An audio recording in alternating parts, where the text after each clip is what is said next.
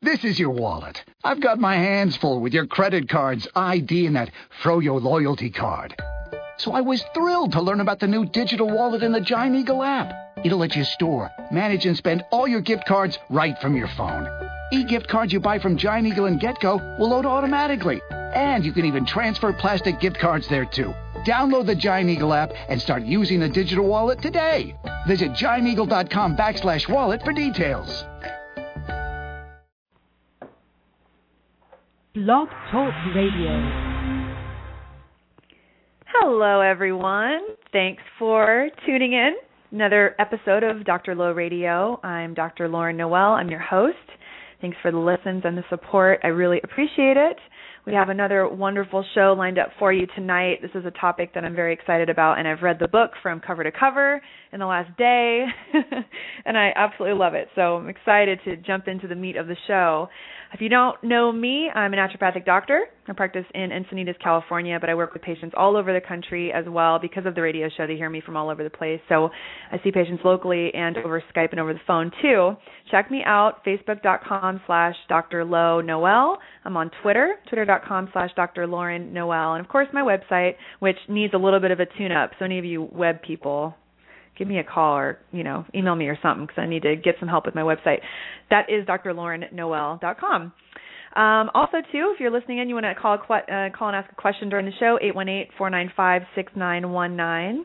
That's the number for live callers. But, of course, most of you guys listen from iTunes podcast, so hello to all the podcasters out there.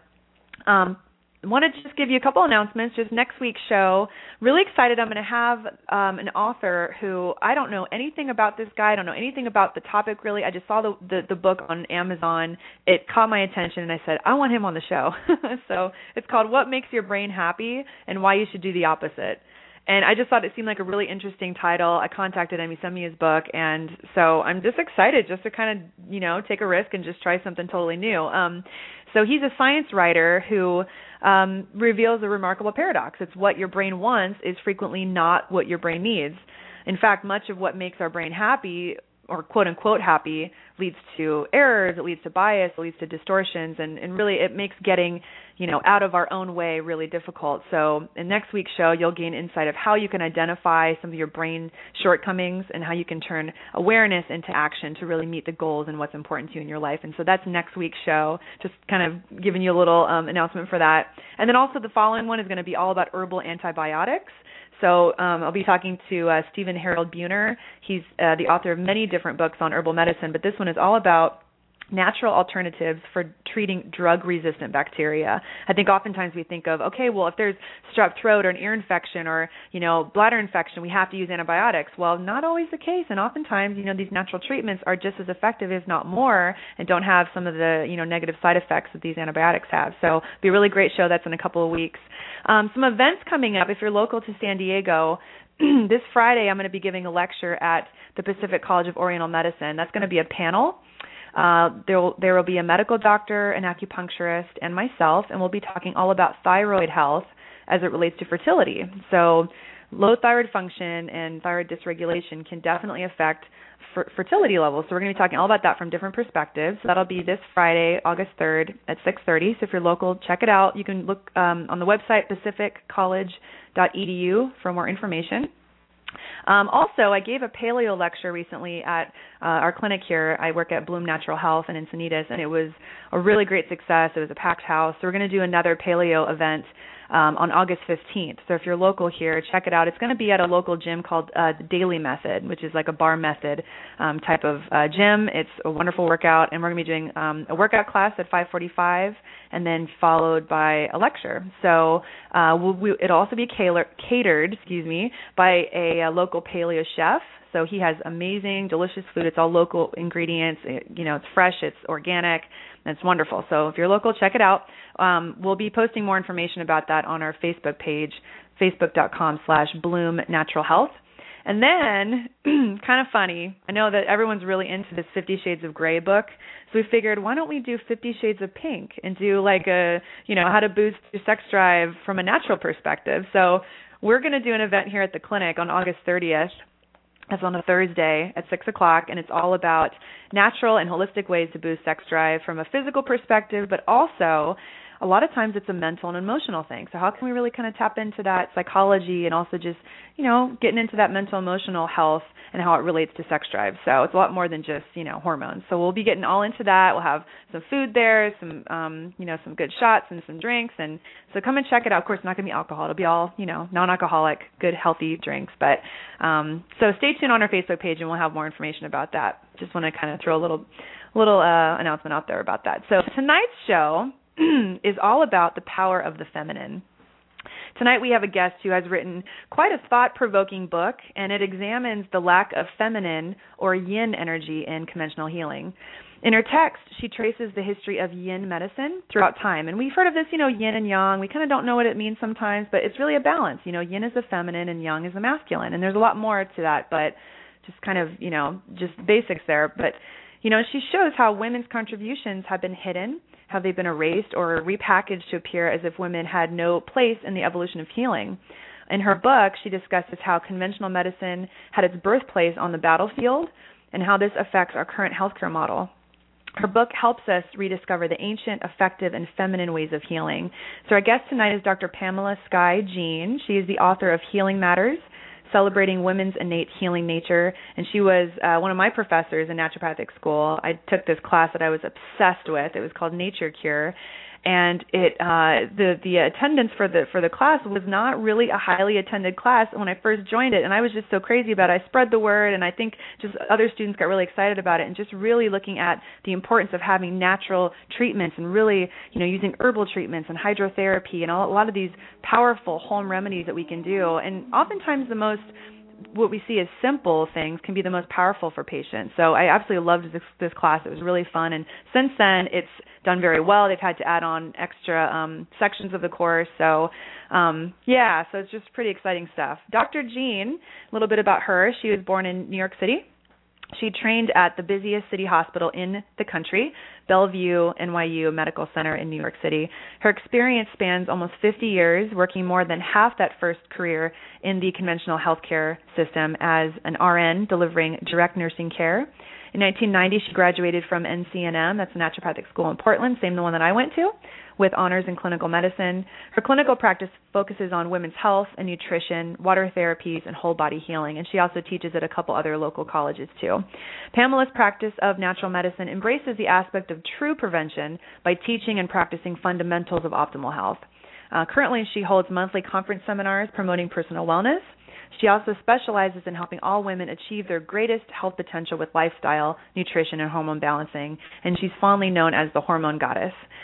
She enjoys yoga, gardening, and hiking. She lives in Portland with her partner, Sarah, and she has her beloved cats and dogs. And she's just a fabulous, wonderful woman. So, Dr. Jean, thank you so much for being on the show. Oh, thank you very much, Dr. Noel. Good to be here. And a great introduction. Yeah. Thank you. Thank you. I tried. I sometimes kind of fumbled through it. I've been working since like 8 this morning, so sometimes I'm kind of running on empty. But I pull it together because I love doing this. I love being able to interview someone who was my professor, and I love this book you wrote. I actually I misplaced the book, to be honest with you. I misplaced the book, and I found it like 2 days ago. Oh, yay. Oh, yay. And so I had a seminar last night until 10 o'clock. It was a really late seminar, and then I was like, I got to jump into this book. So I sat in my car after the seminar and read for 2 hours in my car. Wow. And then went home and read some more, and then I got up this morning before work and read some more, and then I read throughout my whole lunch. So but it was not hard to read because it's such a good book. It's really, I was just like, I highlighted the whole thing. So I love this book, so thank you for writing it. But first, let's kind of backtrack. Tell us a little bit about you and your journey in becoming Dr. Jean. Well, my journey came through the first career as a registered nurse, and I love nursing. Nursing is a wonderful profession. But after so many years, and I did a lot of critical care nursing, but I did many other things as well, public health, and I did hospice nursing, and even did IV therapy nursing.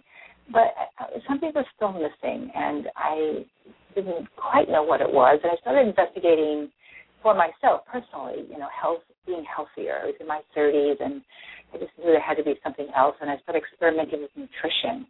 And, allopathic care does not include nutrition as any significant healing modality at all. We're doing more of that now, but certainly not when I was in my nursing career. And I just said there is more to this than just, drugs and surgery, and you have to live with your disease the rest of your life mantra. And so when I started experiencing wonderful results of eating better, I just said, I got to learn more about this. And that's what got me interested. And I saw changes in my own body. And I was healthy. I didn't have any illnesses. I had a few minor things. But, I saw my health improve with, getting off of high meat and dairy and sugar. And so I just wanted to learn how to work with that. So I actually, sold everything I owned. I was living in Florida at the time, and I just said, I'm going to do this. I applied to, NCNM in Portland, and I drove cross-country and just, made this my life's work, and I never regretted a moment of it. I'm really happy to be working in a profession that looks at people in a complete package, not just in pieces.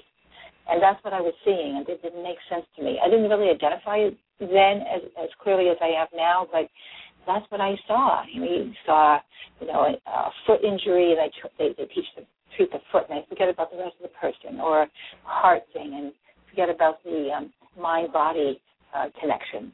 And I wanted something more.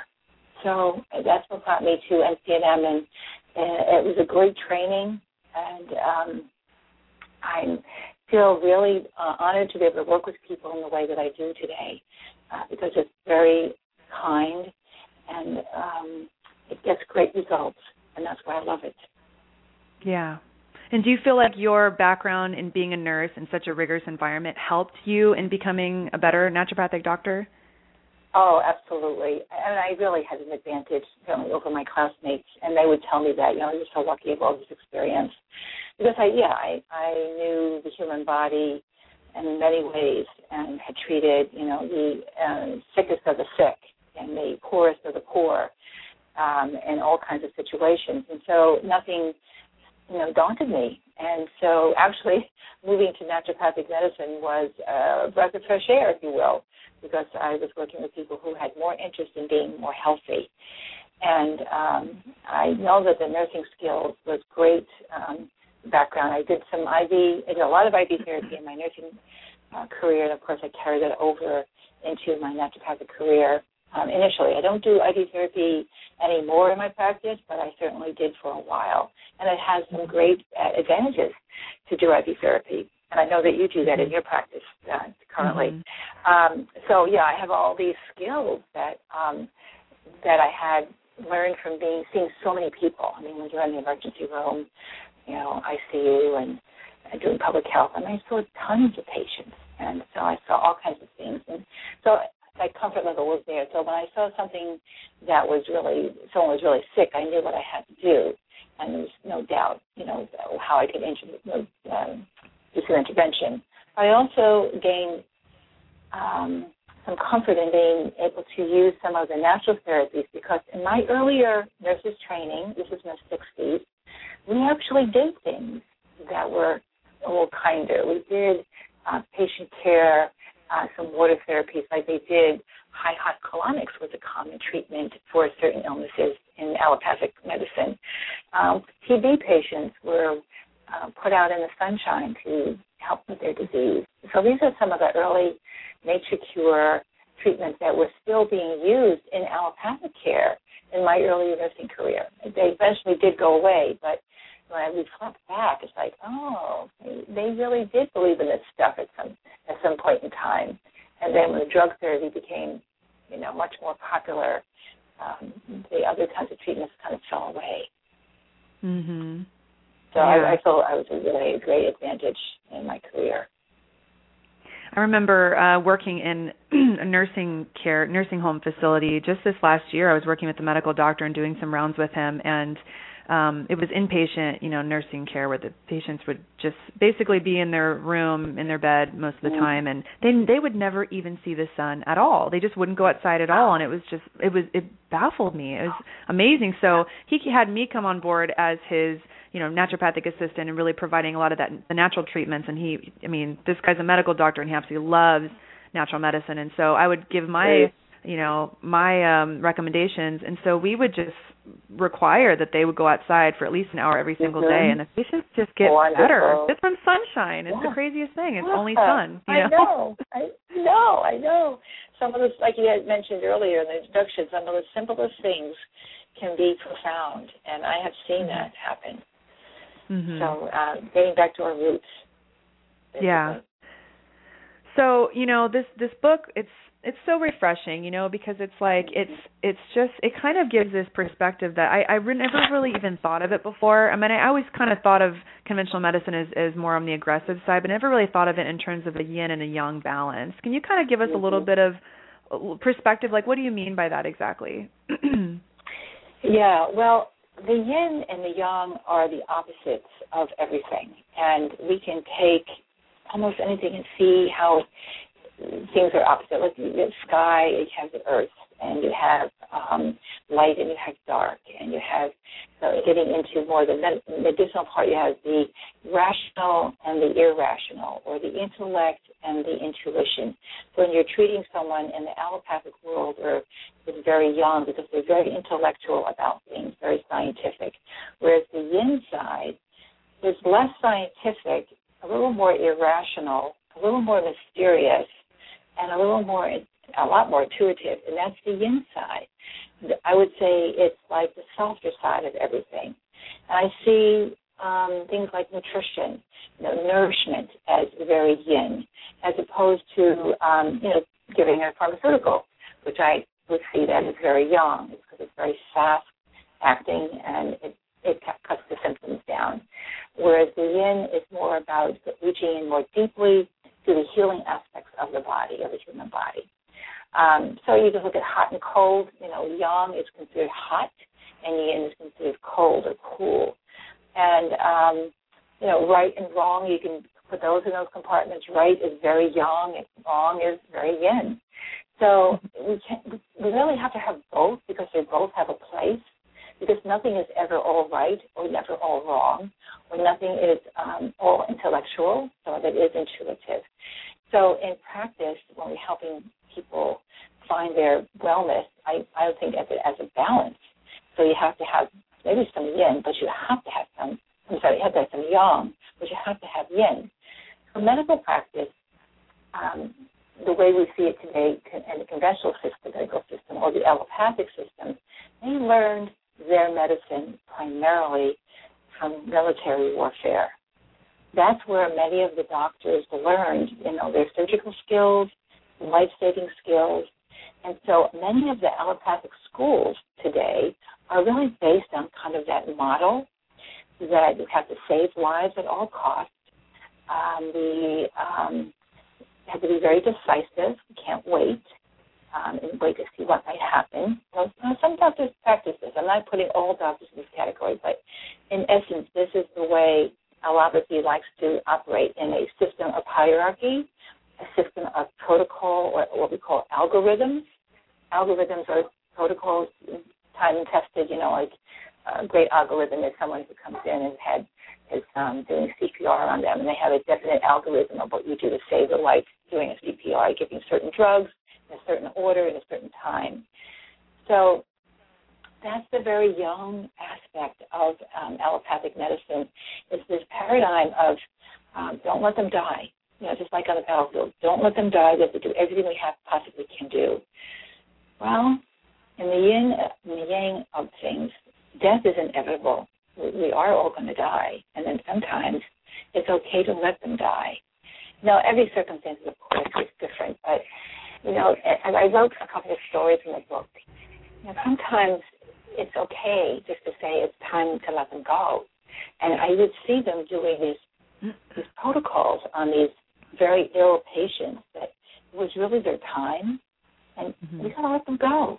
And that's very yin.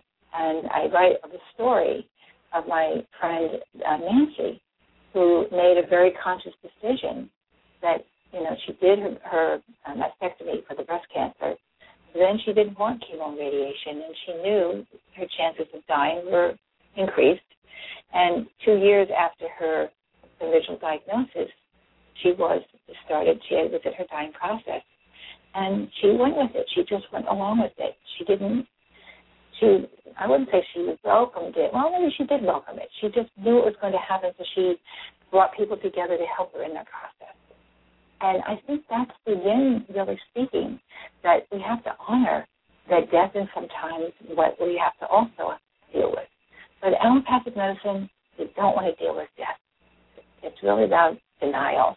And I saw that so much in my career in the 60s, 70s, and 80s. We just pretended that people really didn't die.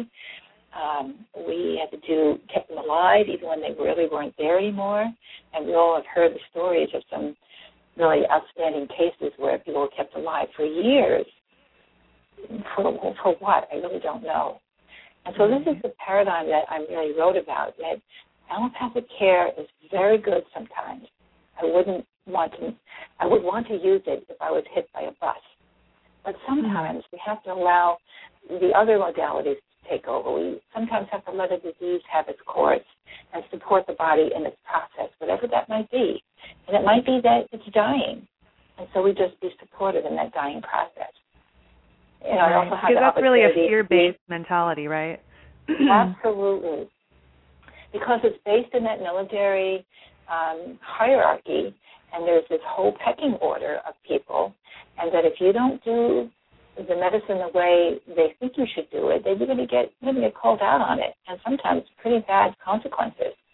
So everyone's in fear that they're going to make a bad decision, or the patient's going to die, and they're going to get blamed for it. And so when you set that kind of system up, everyone's walking around in fear.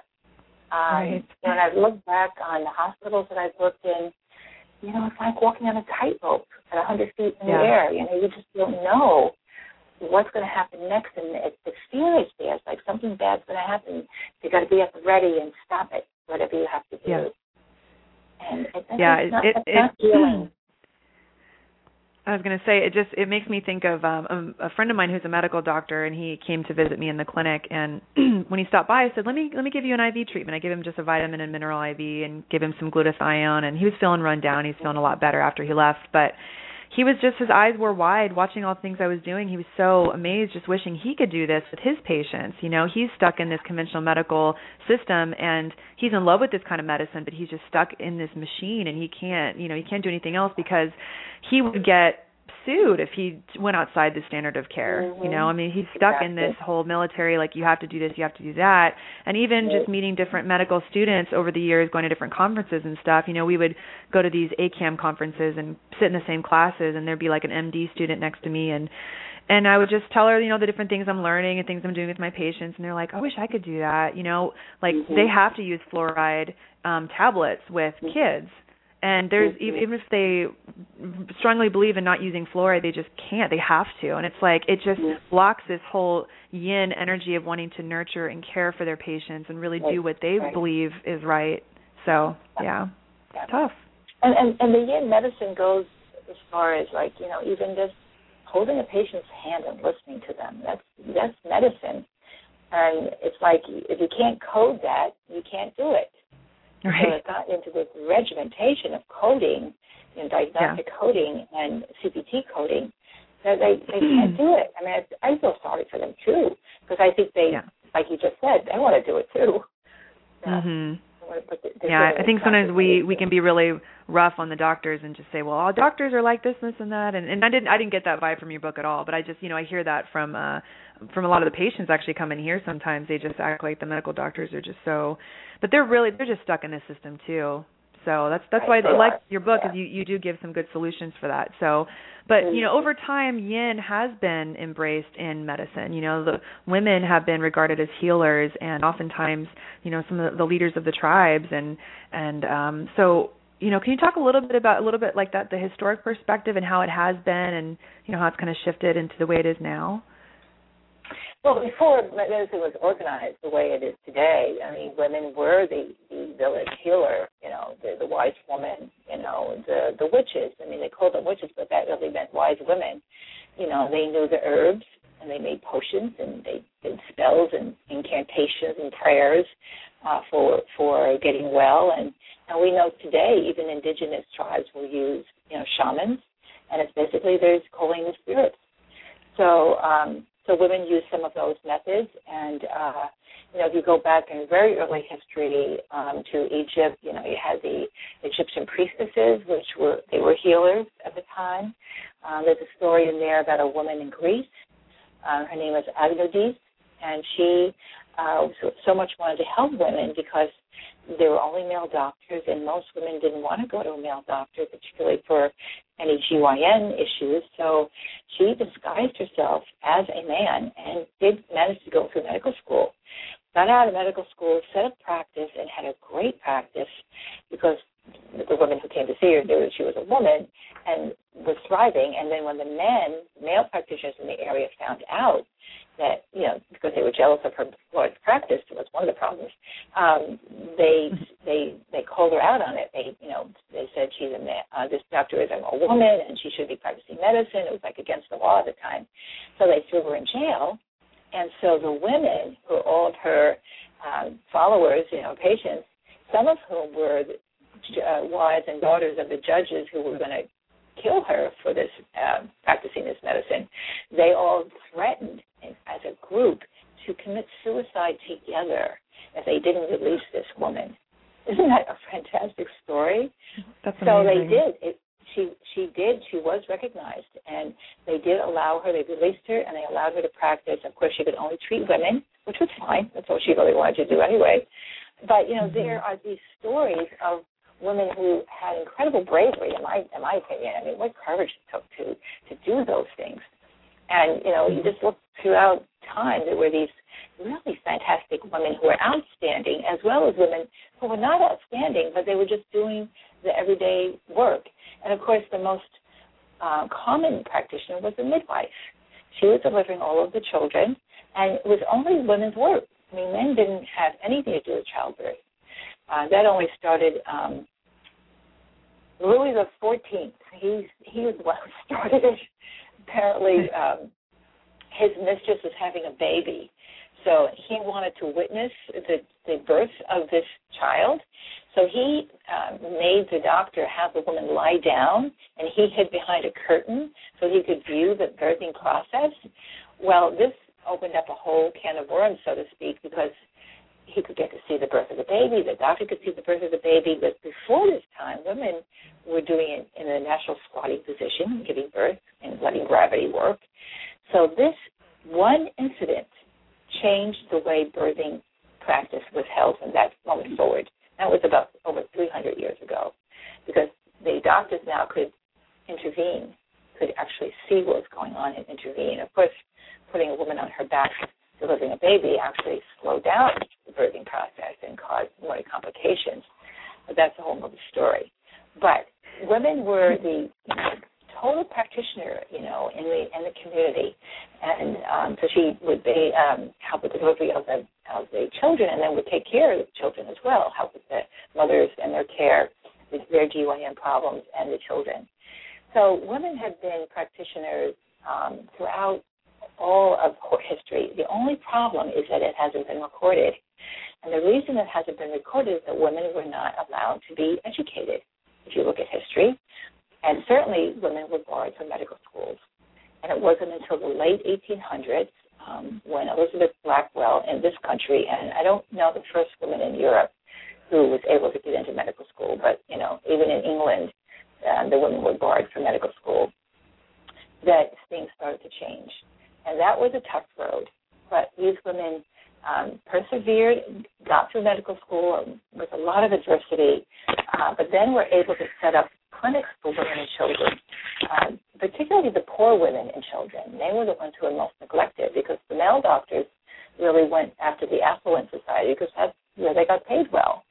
So these women doctors, who were the early pioneers, really helped some of the poorer women in the community to have some kind of health care. And there's women who, like there was a woman named Rosa Minoka, who was a Native American woman in Wisconsin. She got trained as a medical doctor. I think she went to a women's school in Pennsylvania, went back to Wisconsin, and she was part of the Oneida tribe in Wisconsin. And she practiced her medicine out of her kitchen in her home. And she had a tremendous practice and helped many people through nutritional and other means to be well. So there's so many stories that have been untold that what women have done to make a difference. And I'd like to just tell one other story of a woman who most people have probably never heard of, because I didn't hear of her either until I started doing my research. Her name was Elizabeth Hamilton. She was a medical doctor in the late 1800s, early 1900s. And she worked with the workers in the Chicago, Illinois area. Many of them were the miners and the industrial workers, and were becoming sick and dying from the very toxic industry that they worked in, heavy metals and coals and other things like that caused early deaths. So she studied this and started to publish her work. And because of her work, she became appointed by the government to actually she printed some literature about the toxic trades, and she wrote booklets about that. But her other claim to fame is that because of her findings and the dangerous chemicals and things that these men, mostly men, were working with, she was able to get workers' compensation get started in that state of Illinois. You know, that's phenomenal when you think about it.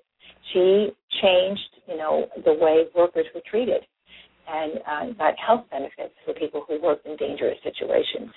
And, of course, safety standards eventually came out of all of this.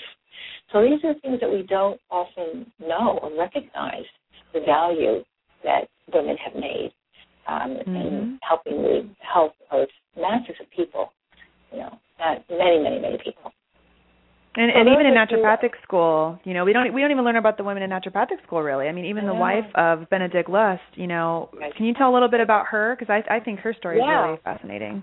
She's a great story. Yeah, her name is Louisa Luce, and she had a great sanitarium in Butler, New Jersey, and very successful with her hydrotherapy and her nutrition programs, and wrote cookbooks and gave cooking classes. And people would travel from New York and to Butler, which is quite a journey in those days when you were going by horse and carriage. And then she and Benedict met. I don't really know how they met, but they met, and, he came to her sanitarium and was very impressed by it. And, of course, Benedict was in New York, trying to get schools started. And Benedict was often in jail because of his work.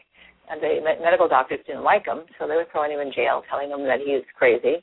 And so he and Louisa finally got together and got married, and it was Louisa's money that she earned from this money of the sanitarium that supported Benedict in all his work and helping getting school started, getting him out of jail, and, all kinds of things. So we don't hear about what she did. We only hear about Benedict, but Benedict wouldn't have gotten as far as he did without the help of Louisa, and not only her money, but, the fact that she had a great sanitarium, and she probably helped treat him, there.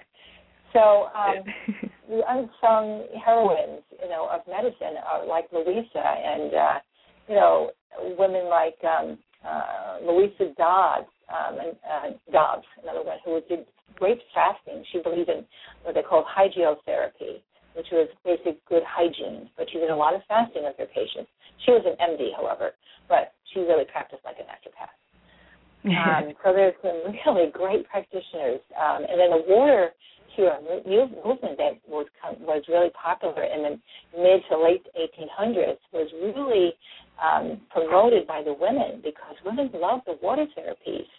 The sitz bath and the tub bath really helped women with, GYN issues. A lot of women had pelvic inflammatory diseases, probably gonorrhea and some other associated, sexually transmitted diseases that were really helped with hydrotherapy. So they'd go to these sanitariums and do the sitz baths and eat good food and get, nourished and healed. And women liked it for another reason, that they could do these wonderful treatments for their children. Because remember, during that time, they were using pretty harsh chemicals like calomel, which is a mercury-based product that they gave patients to make them sick and make them throw up, and cathartics, and that's how they treat people back then. So hydrotherapy was like, woohoo, great to do baths. How did they ever get that idea? How was that ever an idea that came around that, let me give you mercury and make you throw up? I mean, yeah. As a cathartic, just make them sick enough that they throw up and, purge them so that their bowels are cleaned out. And, it probably helped sometimes, And then where did bloodletting come from? Bloodletting was like probably people who had congestive heart failure. Yeah, as you bloodlet them, they're going to get better. So then it probably just kind of went over into lots of other things. And, well, it was good for congestive heart failure. It's probably good for this, too. So they were bloodletting everybody, And, George Washington died because they took too much blood out of him. Did you know that? I did not know that. No. Yes, that's why he died. They bloodletted him too much. Didn't one of the presidents die of syphilis? I think I remember hearing that. Was that? Yeah, I don't know which one it was. I think that maybe was Jefferson. I feel like he died of syphilis. I don't remember if it was the president or not, but yeah. I know. It's so nuts. The stories are very interesting, and if you read medical history, which is what I've been doing these last few years, and just loving it and understanding about how we do what we do today is based on where we came from. And the structure that we're still operating under. And that's why when I wrote this book, I wanted people to understand we have to get out from under this structure. This is not working. It maybe works in some situations. Like I said, in an emergency protocol, it has a place, but not for everything. We have to change our ways of looking at people and their illness and how to help people get well.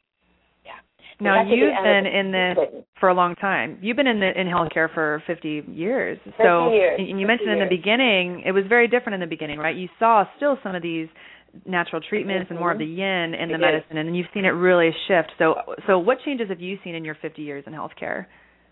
Oh, my gosh. Well, I think the area that's most disturbing to me as a practitioner and looking at the overall healthcare for Americans is the way medicine has become for profit.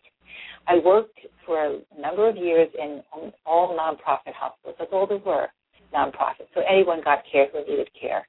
Now, probably there were some problems with, these institutions not meeting their budgets, but becoming for profit is problematic for me because, it doesn't mean you shouldn't earn a decent living for what you do. But when you have to pay shareholders, that's when it gets to be a problem. When the bottom line becomes the most important thing, you can't deliver good health care. You are looking at the bottom line too much. And that's what I saw happen in the 1980s. And I was still a nurse in the 1980s, and I saw personally the experience of working in a not-for-profit hospital and then working in a for-profit hospital. And I was just stunned by the difference because it didn't matter when I went on a nursing unit, the care that these patients got. It just mattered that you had 10 patients to take care of, and it didn't matter if they were acutely ill or just an ambulatory patient going home tomorrow. So the difference was that the bottom line, we're going to pay you only for this number of patients you take care of, and that's never the way it was before that. You've got to take care of patients based on the acuity level of their needs, so they could get the better care. So patients go to hospitals now, they know they're not going to get the care they really need because of that bottom line. And that's what's really been the most disturbing to me about the changes that I've seen. And then the other stuff that I've seen is that, physicians and medical doctors, for the most part, rely on too many diagnostics now, and they don't put their hands on patients. They don't touch their patients. They don't palpate them. They don't, examine them in the ways that they used to. And I went to my medical doctor for just a routine check, and she talked to me with her back to me because she's sitting at the computer. So now we have doctors who are, computerized in all their notes, and they talk to the patients, while they're typing into the computer. I don't know. I don't have trouble with that. I think that's not really good health care.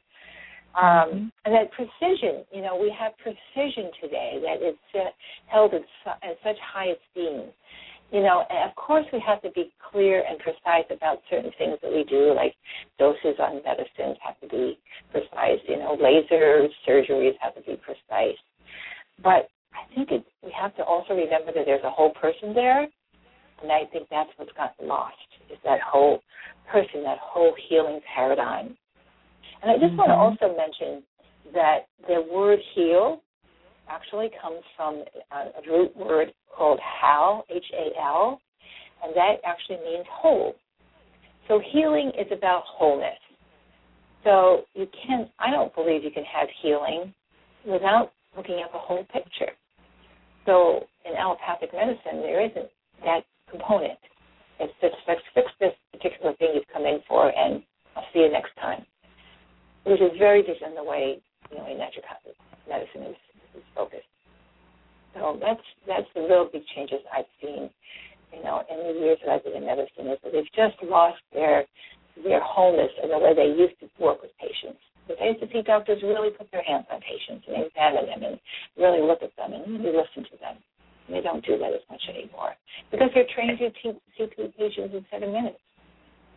Right. In 7 minutes. Yeah, or 7 minutes. What can you do in 7 minutes? Isn't that the average doctor visit? Yes, it is. Yeah. And they're trained to do that. Because they have a business model to follow. Right. So you have a business model to follow. That's what you have to do. Now, in your book, you draw an interesting differentiation between cure and cure and heal, right? Or so what's the difference between those two? Because I think they're a little bit confused. Yeah, well, curing is like having your appendix out, so you're cured, or your cancer, you're cured. I cut it out and you're cured. And that's very different than healing, which is your body is now back in balance. Your whole body is back in balance. So you can cut out a tumor in your leg and say that you're cured. But are you healed? Is your body going to make more cancer cells because your immune system is weak? That's the healing aspect. So are you receiving a good nutrition? Are you enhancing your immune function so that your body can do the healing? Because that's where the healing comes from, is your body. The doctor doesn't heal you. Your body heals yourself. You heal yourself. So that's the major difference in curing. It's kind of curing is like fixing. So you can fix something, but it's not really healed, Which is a very young way of looking at it, right? It's that it's like you are a set of you're like a to-do list coming through my door, and I'm going to fix you. Yep, that's exactly right. Exactly. And I think it's important that we see those differences. Yeah, exactly. And patients come to see a naturopathic doctor because oftentimes they've been through that whole medical system and they're like, I'm tired of just being a set of symptoms. I'm tired of being walking laboratory results. Right. It's more than just my diagnosis. So for those who are listening, who just tuned in, we're talking to Dr. Pamela Jean. She's the author of Healing Matters. We're getting into the good meat of the book and of the show. So, Dr. Jean, you write stories called 21st Century Tales in your book, where you just give some really nice just anecdotes, things that people have written personally that they've gone through. Do you have a favorite one, and how did this idea of tales come about in your book? Well, the idea of tales came out of the old wives' tales, and they were often disregarded. That's an old wives' tale, as if it didn't mean anything. I remember hearing that myself as a nurse, and in my earlier career, that old wives' tale, like the herbal tales. It's an old wives' tale that this herb does such and such. And I wanted to really accentuate that, and say that some of these are really valuable. These tales are valuable. So I put it into the perspective of a 21st century tale of what are some women doing now in their medicine and in their way of looking at medicine that is a tale to really notice. So I chose some really great stories from different people that I met. And one of my favorite ones is the one I spoke about earlier, was about my friend Nancy, who died of breast cancer. And I just will say just a few more things about that, is that her dying process was so beautiful. And I was very much a part of it, as was some other women. We had a spiritual circle at the time, that we all learned so much from her. She was such a teacher, and she was so intentional. And she knew she was dying, and she just walked through it. And it was really lovely to be a part of that. And, of course, it was sad, but it was really a way to learn about death without being in fear. And that's important, that we, as practitioners, to not be in fear about death, but to be with it and to know that it's part of life. That's the yin part of life. Okay, so yin is death, and yang is life, and we have both. You don't separate them. But the other favorite 21st century tale comes from a story of Kristen. Kristen was a woman in her late 30s. I think she was 37 or 38. She was pregnant for the first time. Absolutely ecstatic about the pregnancy. Her and her husband were really anticipating this baby. And she went for her first ultrasound. And the ultrasound showed a problem. And they told Kristen, well, we think you should just abort this pregnancy and just start all over again. And she was just devastated. First of all, the pregnancy, she was quite sick. She had a lot of nausea and vomiting. And so she's not really going through it again. She was out now entering into her second trimester, and she did not want to start all over again. She was at 12 or 14 weeks. And so she went for a second ultrasound, and they confirmed that this is a nuchal deformity. And so she just had a sense that she wanted to learn more about this rather than just going off and having an abortion and starting over again. So she started doing her own research on this supposed abnormality, fetus. And she came to find out with her research that sometimes these findings on ultrasound are not necessarily accurate. This blows my mind when I think about it. Now, this woman has no medical background. She's just a smart woman. And she starts, doing her own thinking and deciding, well, wait a minute now, she says. She goes back to the doctor, and, of course, they're not happy with her because they're not following their orders or their ideas. So she finds herself a new doctor, and she comes in armed with all the information that she found about this supposed abnormality, that a certain percentage of births come out perfectly fine. And she was sticking to her guns, and she was not convinced. So she went for further testing. I think that was some genetic testing to be sure. And the genetic testing came out fine. So she was right. And I'm not going to tell you the ending. You have to read the book of what happened. But, I was so encouraged and taken by this woman's story that I had to write about it because, she, just trusted herself. Just like, well, wait a minute. I'm not sure I want to do this. And she was right on.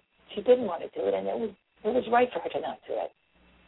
Mm-hmm. So these are the kinds of things that we need to pay attention to, that women have an intuitive sense and a knowing that you cannot nail down, and you can't always prove it, but it actually is good. And, this story is a really good example of that. Yep. So that's really a strong favorite story of mine, is that one. And I just really admire her. And I want other women to know from reading that story that they probably have some pretty good ideas as well that they can trust. And this is all about helping women, whether you're a medical practitioner or just a woman in the world, that you know some things. Women know things that you can't quite identify how you know it or why you know it, but you know it, that you can trust it. So Absolutely. That's the intuitive side. Yeah, you know that as well, don't you? When you're working with people, you have an intuitive sense. Mm-hmm. Oh, totally. There's times where I'm like, when I go with my gut feeling about patients, very rarely does it go wrong. Even when the labs might say otherwise. If I have an intuition about something and I really go with it, it's usually pretty right on. It's a trip. Yep. Yeah. Yep. So that's what I want to help us as women in medicine and women in general to know that we have this inner sense and that it's valuable. because it's been devalued. It's been so devalued in the medical hierarchy, and it's been dissed, basically, as if, that's not proven. Yeah. So I really want us to know that we don't have to prove everything to make it okay. Right. Absolutely. Well, the good news is that now women can be doctors. I mean, I looked at some of the statistics that you had in your book that it was in 1894, only 4 to 5% of physicians were women. Right. And today, female medical students are on par in number with males. And there was an article in the New York Times that was published that Pauline Chen, MD, she wrote that even male patients prefer female doctors who pay more attention and take more time to listen. So that's very encouraging news that patients prefer female doctors oftentimes, and there's so many female doctors now. So I think the numbers are there, but we have a voice that we don't really, give that freedom to let out. And so, what are your thoughts about this and how, there's a lot of us, but how can we really create that shift and give that balance to this young-dominated, medical system? Well, that is the main reason I wrote this book, so that we can start that shift and we can start realizing that what we know has that value. And until we elevate ourselves, we can't wait for someone else to elevate us. We have to elevate ourselves in the way we think and the way we do things. So, at the end of the book, I write about how to do that, both from the practitioner point of view and from the patient point of view. And it's basically empower yourself, as a patient to ask for what you want. And I think that we are moving in that direction because I think, your generation, Lauren, is certainly better than my generation, that wants to still listen to the doctor as if the doctor knows everything.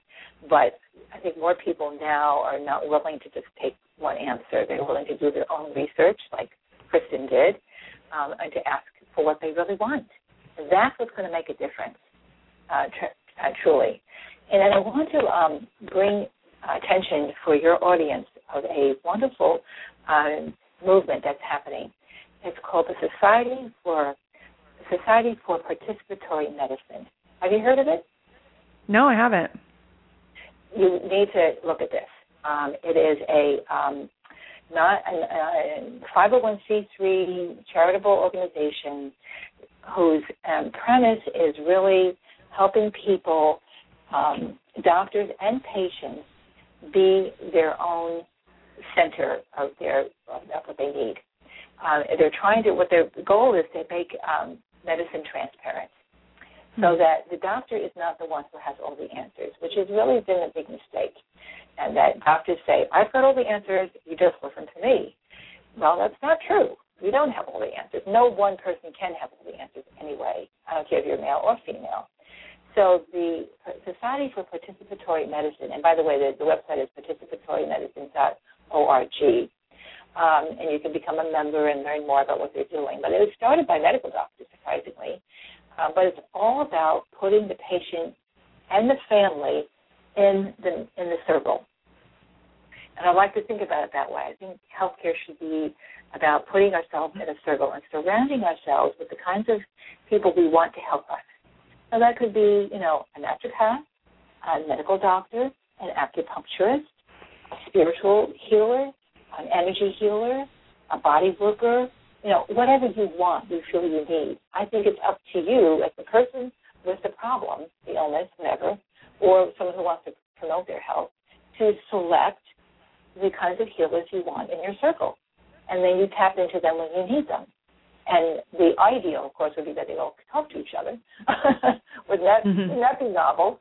But that would really be the way, the most ideal.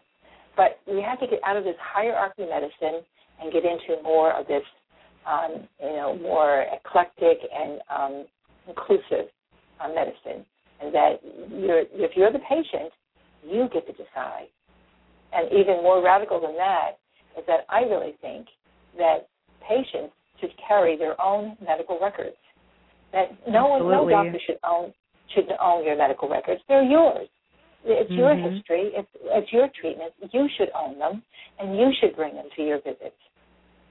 Yeah. Every single lab I run on a patient, patients get a copy of all of it. And I don't think patients even know that they can have that. I don't think they even know that they have a right to do that. That's because they've been given a hard time about it, you know. And they go to the doctor's office and they make it so difficult for them to get it, so people just give up. Yeah, that's built in the practice. But I'm with you. Every patient I see gets a copy of their their laboratory test. Because they will, when they're informed, don't you find this true? When they're informed, they're more likely to follow your suggestions. Absolutely, 100%. Yeah, they understand what's going on. And then, well, okay, what Dr. Noel says, I guess I should do that because that is going to fix this problem here. So, you know, that definitely has to be that way. So this is a shift that I'm proposing that we have to start seeing and looking at. And as we start demanding, it's like, you know, the consumer demands what they want. This is when the change happens. It's not going to come from the medical associations because they've got too much at stake, you know. It has to come from the grassroots movement. So we have to, as practitioners and women practitioners, empower our patients to really ask for what they want. And when I see patients, you know, I'm always encouraging them to go and see someone for body work or someone for reflexology or, you know, I always tap into Louise Hay and see what she has to say about whatever the problem is going on. So what is the metaphysical aspect of what you're dealing with saying to you? What's the message? So I incorporate all of that when I'm working with someone. And I work with I love Louise Hay. You know? Yeah. And I just recently was working with a gerontologist on a patient, co-treating this patient. And she was actually surprised to learn, you know, what I know.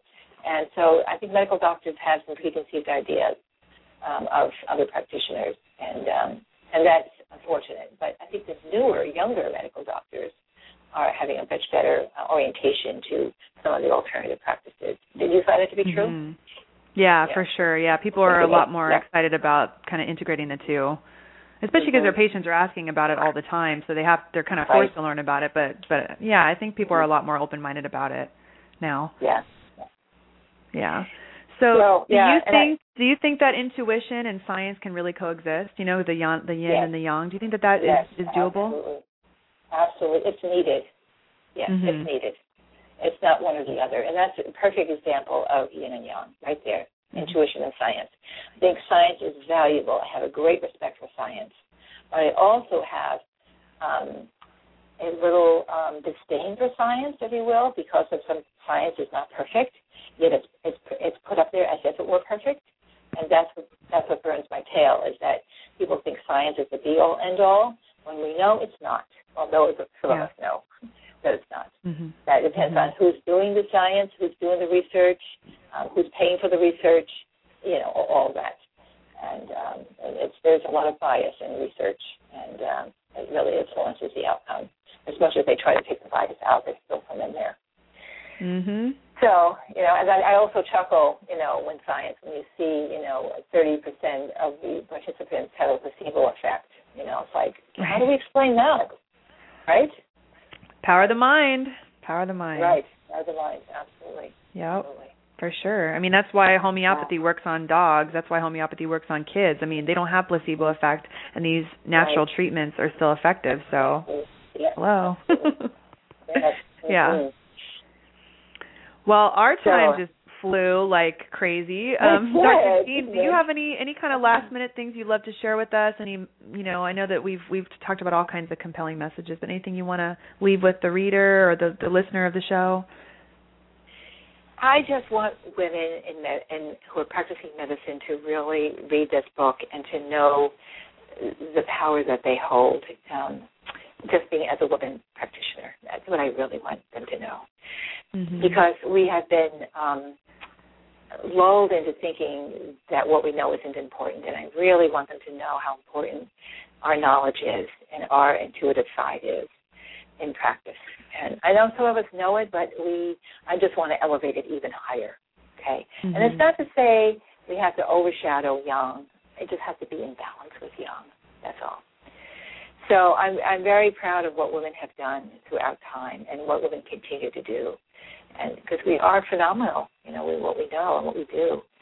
And I'm just so proud to have been a women practitioner this far in my life. And I feel like now it's my turn to give that back. And this is what I'm doing with this writing. And hopefully I can teach more of that wherever I go. I love it. And you should be proud. Your book is really, it's a piece of art. I love it. So thank you. Great job. Thank you so much. Don't you love the cover? Isn't that just phenomenal? Well, yeah. I mean, did you have someone paint this? No, actually, the woman who helped me with the publishing found this particular piece, and when she sent it to me, I was like, "Oh my God, that's perfect! It couldn't be more perfect." Someone had painted it for me. You know, all the chakra colors in there, and the Om sign, and the color. I mean, just I think that someone did. So someone did paint it for me. They just didn't know it. Yeah, for sure. Absolutely. They didn't know. Yeah. Dr. Jean, where can our listeners learn more about you, and where can they get your book? You can get my book on Amazon.com, and that's probably the easiest way to get it. Or you can go to my website and learn more about what I'm doing and where I might be speaking at www.naturalmedworks.com. That's my website, and you can read some of my blog that I write about on nutrition.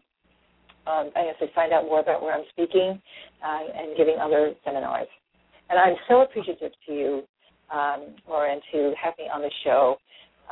It's just such a joy to be able to speak to you, and I'm so happy you were able to read the book and appreciate the value in there. So my deepest thanks to you. Well, it's a mirror, likewise.